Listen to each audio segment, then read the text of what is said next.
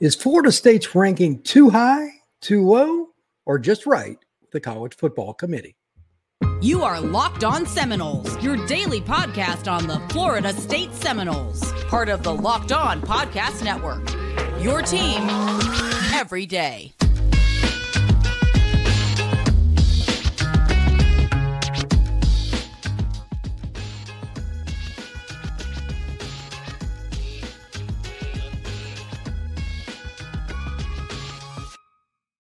Welcome back into a bonus edition of Locked On Seminoles. I am your host, Brian Smith. Please hit that like button and that notification bell, and please subscribe to this podcast. We are wherever you need to get your podcast: Spotify, Apple, Odyssey, on YouTube, and anywhere else you get them for free. So please hit that button once again. Please also note that this is the fun kind of stuff we get to talk about today. Podcasts can go in many different directions, but there's only one first playoff committee poll that comes out, and the Noles come in at number 4. So here's the question. Are you happy with the ranking? Too low?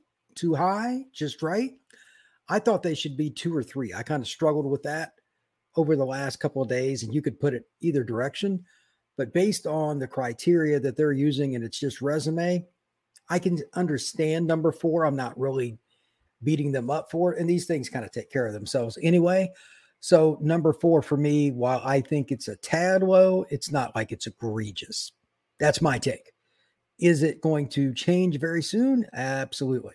Florida State has some big games coming up, and they also have a couple of opportunities to watch teams that are in front of them play each other, namely Ohio State and Michigan.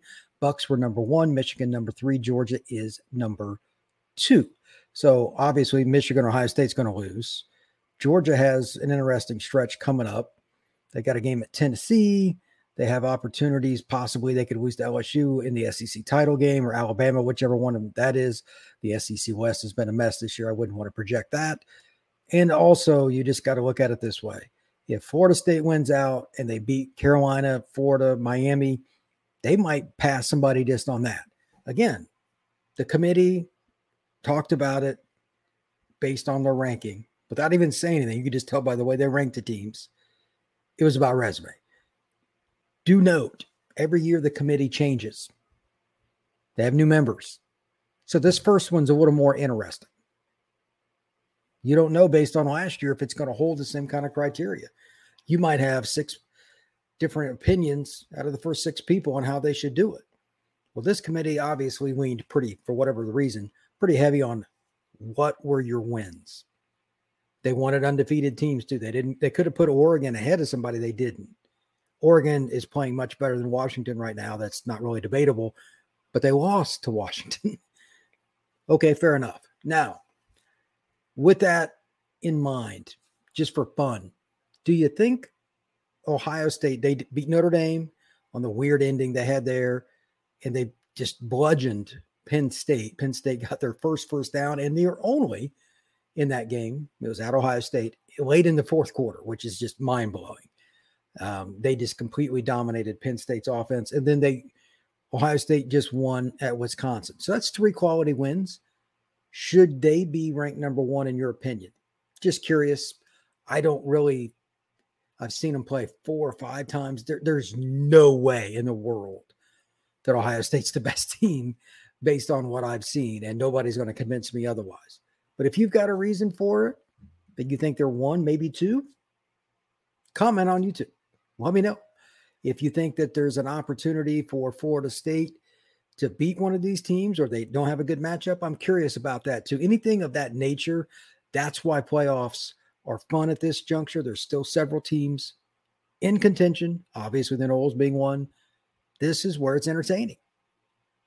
What are the matchups? I'm going to do a matchup show pretty soon. I think after this next week, we should be able to really get a better idea. The only problem with it, just as an example, like, when does Brock Bowers come back? Is he coming back? Those kinds of things. I mean, it's a nightmare when a key player like him, because he's a top 10 player in college football. It'd be like Jordan Travis being out for Florida State. I know it's quarterback, but I mean, again, it's just, they're 2 of the top 10 players.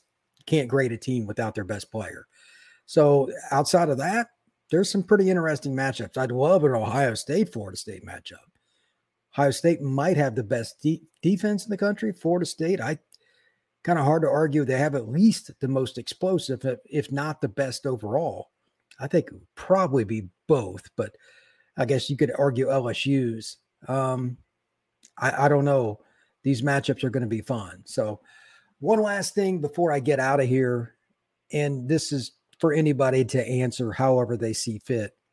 And it's something that I haven't even really started to break down, but based on the criteria with the playoff committee, what would Florida State have to do besides, again, Michigan plays Ohio State here coming up to bypass one of the three teams in front of them? Do they have to beat Miami by 20? Do they just have to win their games? Is there something you're looking for? I've thought about this in my head. I'm not sure there's a clear answer because the committee, now that again, we've seen it, it's about beating quality competition. Miami's 6-2 right now. I assume, big assumption with Miami right now, but I assume they're going to be 7-2 and beat North Carolina State because they've got a true freshman, a redshirt freshman quarterback going against Miami's defense. I doubt that goes well. So that could be a big game for Florida State. You win that game, you're 9-0, they're 7-2 going into it. That would be a big win. Maybe they pass Michigan because Michigan's schedule, that's the one thing about them. I think they would be ranked number one if they had any kind of quality win against the top 15 team. They just don't. Their schedule is just completely backloaded, and Penn State's really not that good. It's the weakest schedule I've seen in forever. But whatever the case may be, that'll take care of itself here soon enough. So again, what could Florida State do to bypass one of the three teams in front of them? Again, just for record, Michigan's 3. Number 2 is Georgia. Number 1 is Ohio State. Eventually, the Michigan-Ohio State thing is going to help Florida State move up, assuming the Noles went out. But we'll see how the rest of it goes.